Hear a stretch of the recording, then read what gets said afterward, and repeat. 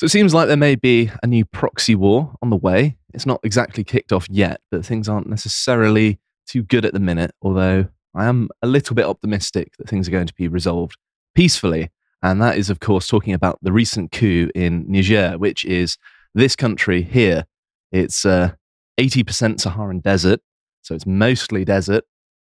You insisted on calling it sub-Saharan, so Yeah, because no one lives in the desert. They all live in the, bit southern below part, yeah. the Sahara. So I mean, their they're capital is sub-Saharan. about as far away from the desert as possible. But yes, this is a country we're talking about. It's a former French colony, and they're not too happy with the French, which is fair enough, really.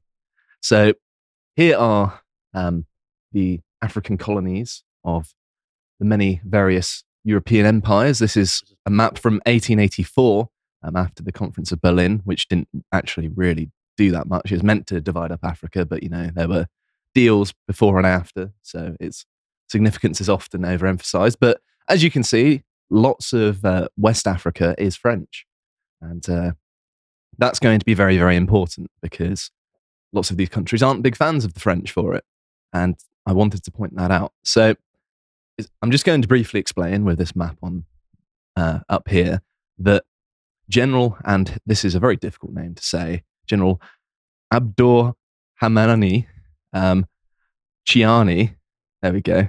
I tried. Overthrew President Mohamed Bazoum in a coup on the 26th of July. And the deposed president was a friend of the West, and he basically ensured that they had close economic ties with us and helped us tackle Islamic extremism because I think the country's 99% Muslim. And so they had a lot of problems with terrorist attacks and the like, and they're trying to contain it. And I think they worked with the French to kill all of these extremists that are attacking people. And it kind of didn't really work. And lots of people from Niger blame the French because they're like, well, they're this big, powerful country. How can they not get rid of terrorists? Clearly, they're not scholars of geopolitics because they only need to look at Afghanistan when America and Britain were fighting the Taliban and lost. So, I mean, come on, be a bit more realistic. But that explains why many of them have been cozying up to the Russians, because the Russians have been posturing just like, yeah, the French aren't going to do a very good job, whereas we can do a great job, particularly Wagner Group, which are, of course, Russian mercenaries. So the coup also was informed by the fact that there was just poor governance going on and a high cost of living, which you can't really blame the French for because that's true of pretty much everywhere at the minute. Especially lots of African countries. There is an argument, as I understand it. Again, I'm not too clued up on this part of the world's politics, but I remember seeing on French TV, the French talking about the idea that they are still exploiting West Africa through essentially neocolonialism. And this isn't just like leftist term, like, oh, you trade with Africa? That's neocolonialism. No, instead, they were talking about, I can't remember the specifics, but when the French left their colonies, they didn't really leave, which is why they're still there, where we're not, for example, in ours, fighting terrorists, because we don't have ties, we don't really care. Goodbye. Yeah, that's very true. And the French have kept relatively close ties, like they've still got a part of South America, which is technically France.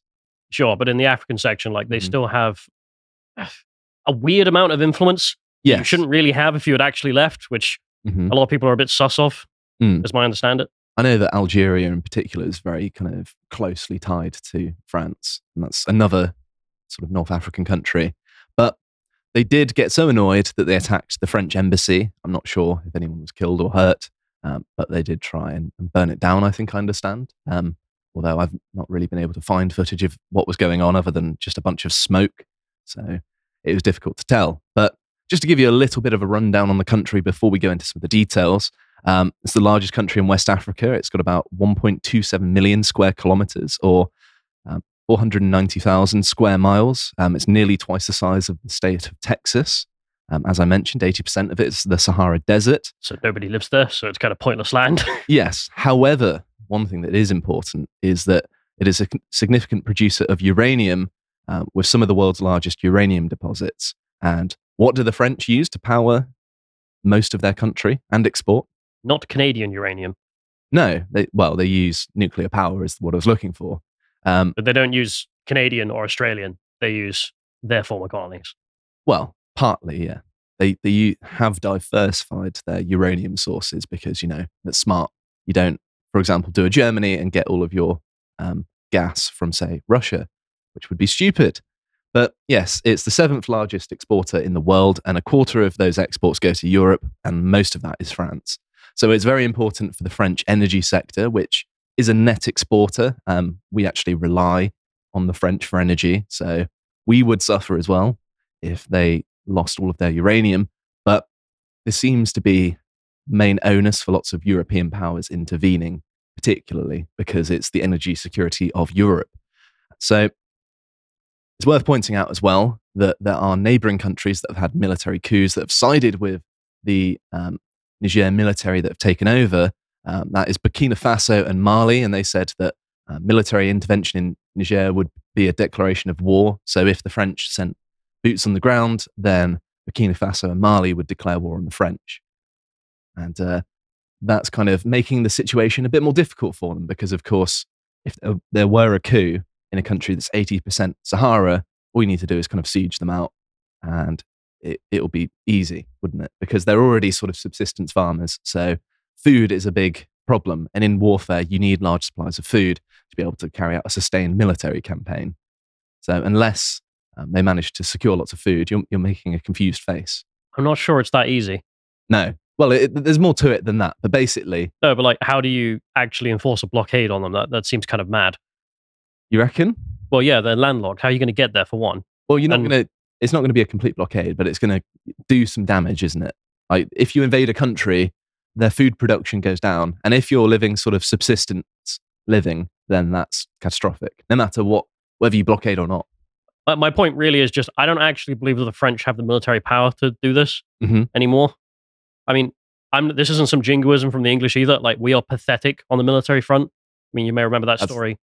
I think that's a bit harsh. No, it's sincere, because you may remember that story of the US general who had a conversation with Ben Wallace, the defense secretary, and it was leaked that he called the US military essentially useless at this point.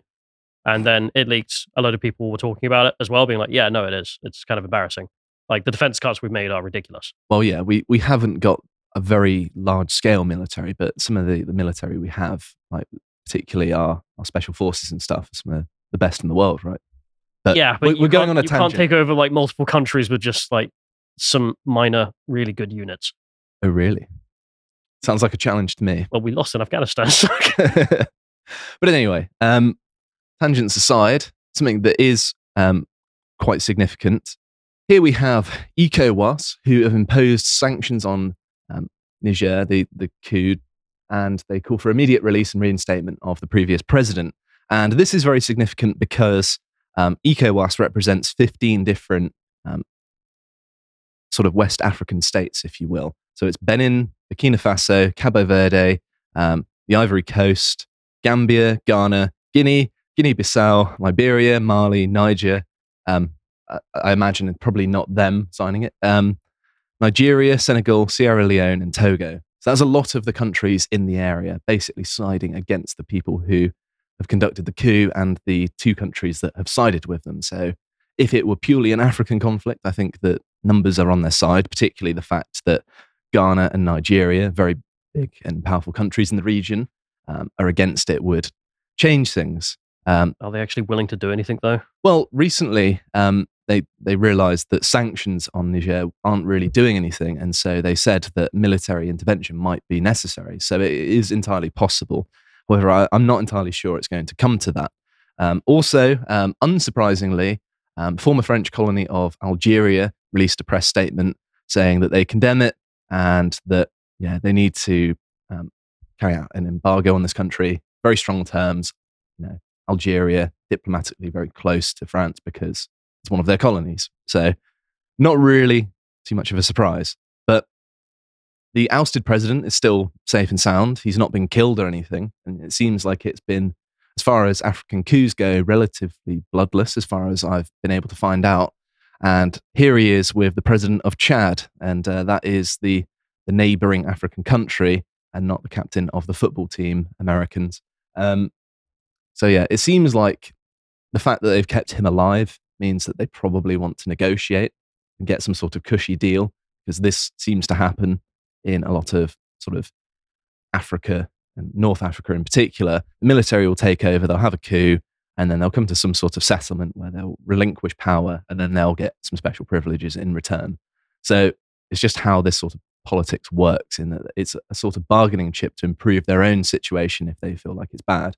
Although there could be some legitimate reasons for them doing it, like they think that they can run the country better. Although I still don't necessarily agree with overthrowing democratically elected presidents. Make of that what you will. But there are lots of agendas here. So, of course, I mentioned the fact that nuclear is very important to France, and they're heavily dependent on this uranium from Niger. And Russia has been trying to leverage this reliance to try and expand their own influence and undermine the sphere of influence of European powers that have sided against them in Ukraine. And there was an article here from France 24.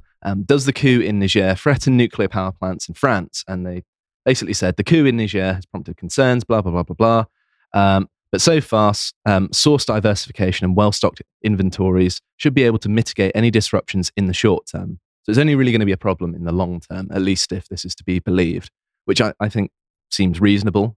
You know, the French aren't completely economically illiterate. They're not going to be dependent on a single country for their uranium, and there are lots of alternative sources as well. So it's only really going to be a problem if this continues, and I don't think it's necessarily going to. But as I mentioned earlier, the Russians have been making the most of this. If I can scroll down, here we go. There is an African man there wearing a Russian flag for some reason. I don't really understand the point of that. But yes, it seems like they're just trying to promote themselves abroad and undermine the West. Pretty simple stuff, really. But Wagner Group in particular, the Russian mercenary group, have been releasing statements that have been trying to sort of improve Russians' reputation. So this is supposedly a message from their leader in a Telegram chat. So, you know, take it with a pinch of salt. It's from the West, could be a load of rubbish. But judging from what I know of the kind of things that they say and the kind of rhetoric they're using externally, it seems to make sense. It says, thousands of Wagner fighters are capable of bringing order, of destroying terrorists and not allowing them to harm local populations of these states. So this basically suggests that they'd be willing to help, but they're not necessarily now. And this is only going to be against the Islamic terrorists as well. It's not helping the people who have conducted the coup. So they're just trying to kind of cozy up. It's also worth mentioning as well that Russia's foreign minister, Sergei Lavrov, has condemned the coup as unconstitutional. So it's kind of that thing of, you know, how the Russians, they have an official... You can never really tell what the hell's going on with them. Yeah. But they have a sort of official line, and then they have these points of diffusion away from them that are still, you know, plugged into the central control, but also do slightly different things to what they officially state. I think that might be what's going on there. But here we have another one here that has some more quotes from Wagner, which says, what happened in Niger is nothing short of a struggle for the people of Niger with their colonizers, who are trying to foist their rules of life on them and the conditions and keep them in a state that Africa was in hundreds of years ago. Apparently, I can't read. Today, this is effectively gaining their independence. The rest will, without doubt, depend on the citizens of Niger and how effective governance will be. But the main thing is they've got rid of the colonizers. I don't really think it's quite in those terms, and I don't think it's necessarily fair for a Russian. I mean, the USSR, known for respecting people's borders. I don't think so. Imperial Russia. I mean, there's a lot of places in Russia called like New something, and it's usually because, you know, we're colonizing this place, like New Holland. Yes, and I think they did colonize lots of other places. Just because they didn't colonize Africa, I don't think it necessarily gives them a right to Kazakhstan, Russian land, Alaska, Russian land. Yeah. What do you want? But some of the propaganda that's come out of this has been kind of hilarious, and you drew my attention to this. They've been trying to paint the French as zombies, and this is some screenshots from, I suppose, a propaganda film where the Russians parachute in and they're like helping African countries belt feed their miniguns that I'm sure they definitely have. I mean, it really is just, I have drawn myself as the Chad Wojak, you lose. I did think that, actually. Yes, the French are zombies, but I am Chad. But it is like an old age thing. I mean, I think Carl noticed, what was it, a while ago, like, he tweeted something about, like, the Assyrians had drewn themselves, like, carved themselves into stone. Drewn themselves? What the hell am I saying? Anyway, but they drew themselves as the Chad Wojak, and then I can't remember who they were oppressing, but they drew them as Sad Wojaks. So it's official. That is the most traditional meme. Yeah, so it always works. But I've included the video here if you wanted to watch it, but it's not that interesting. It's like an early 2000s like amateur edited sort of video that you would expect to find online maybe. But it's not very good. But yeah, you get the gist. But the one that made me laugh the most was this next one, where there's just this African guy. He's got shelves full of food. Look at that. And there's a rat with a stripy shirt and a beret on, stealing their food. And it continually steals food, and it gets bigger and bigger. And I think the implication is that if you allow the French to stay there, they're going to get more and more powerful at your expense. Is the basic message. But I mean, I'm waiting for the ADL to call this one out. You can see why I like propaganda, though. It's so off the wall. It's always interesting, to say the least. This is going on, yeah. To be fair, with the number of rats in Paris, this could be a reality. I mean, Ratatouille was a documentary. Have you seen the footage in Paris where they just have like rivers of rats running through, and you've just got to stop, like it's like a crossing or something for traffic? But here we are. Here's the brave Wagner fighter with his hammer with a signature W. I can't believe that this is geopolitical propaganda. I mean, there we are. It is the current year indeed. There they are, shaking hands, eating rat for some reason. This is the weird thing about Russian statements or culture like this in these circles, is that they don't care. They just do not care. So. I just found it entertaining. I know the French are probably going to be like, we are not rats. We know. You're frogs. Different animal, not even in the same sort of family of animals. But yes, this is something that's going on. And here is the final thing I wanted to mention, that BlackRock has been building an empire in Africa. There are lots of interests as well. Also, the US has been flying drones in Niger to target the terrorists as well. So there are lots of Western interests here already. And this seems to be some sort of proxy war between the European powers, America and Russia. And I wanted to draw a bit of attention to it. It's also worth mentioning as well that the US hasn't declared that there's a coup yet, which indicates that they intend to intervene diplomatically, because you don't declare it a coup and then negotiate, because it makes you look bad, funnily enough. And it seems like because they've kept the president alive, they've not really resorted to killing people, and that there's not open conflict and warfare yet, that they want to go to the table and negotiate a sort of peaceful settlement. And there is potential for everyone involved in this. The Russians, the people of Niger, the French, and the West more generally can all walk away with, a good settlement, supposedly. But that is kind of contingent on the fact that there may be unrealistic things that they're asking for. Particularly, I'm thinking of the military that took over. They might say, I want a gold-plated helicopter. I want Joe Biden to deliver it to me, or something like that, which would be hilarious. But it's very dependent on what people are demanding as to whether there can be a diplomatic resolution. So you can't necessarily disregard conflict yet, but I think that diplomacy seems the most likely thing at the minute. That could change. I'm recording this on Thursday morning. By the time this goes out, maybe things have changed. But that is my understanding of the situation, and it's important to keep an eye on it, because the spheres of influence of the West and the East seem to be shifting very quickly, particularly in Africa and Asia. And it's important to keep an eye on, because we might find ourselves with a very hostile world to Europe and North America very soon if we stop paying attention to this. If you appreciated that segment from the podcast of the Lotus Eaters, you can go to lotuseaters.com to get access to all the premium content that's on the site, such as the premium book clubs, this one on Julius Evola's Fascism Viewed from the Right. If you'd like to find out what else is being put out, you can follow on Getter at lotuseaters_com on Getter. Thank you and goodbye.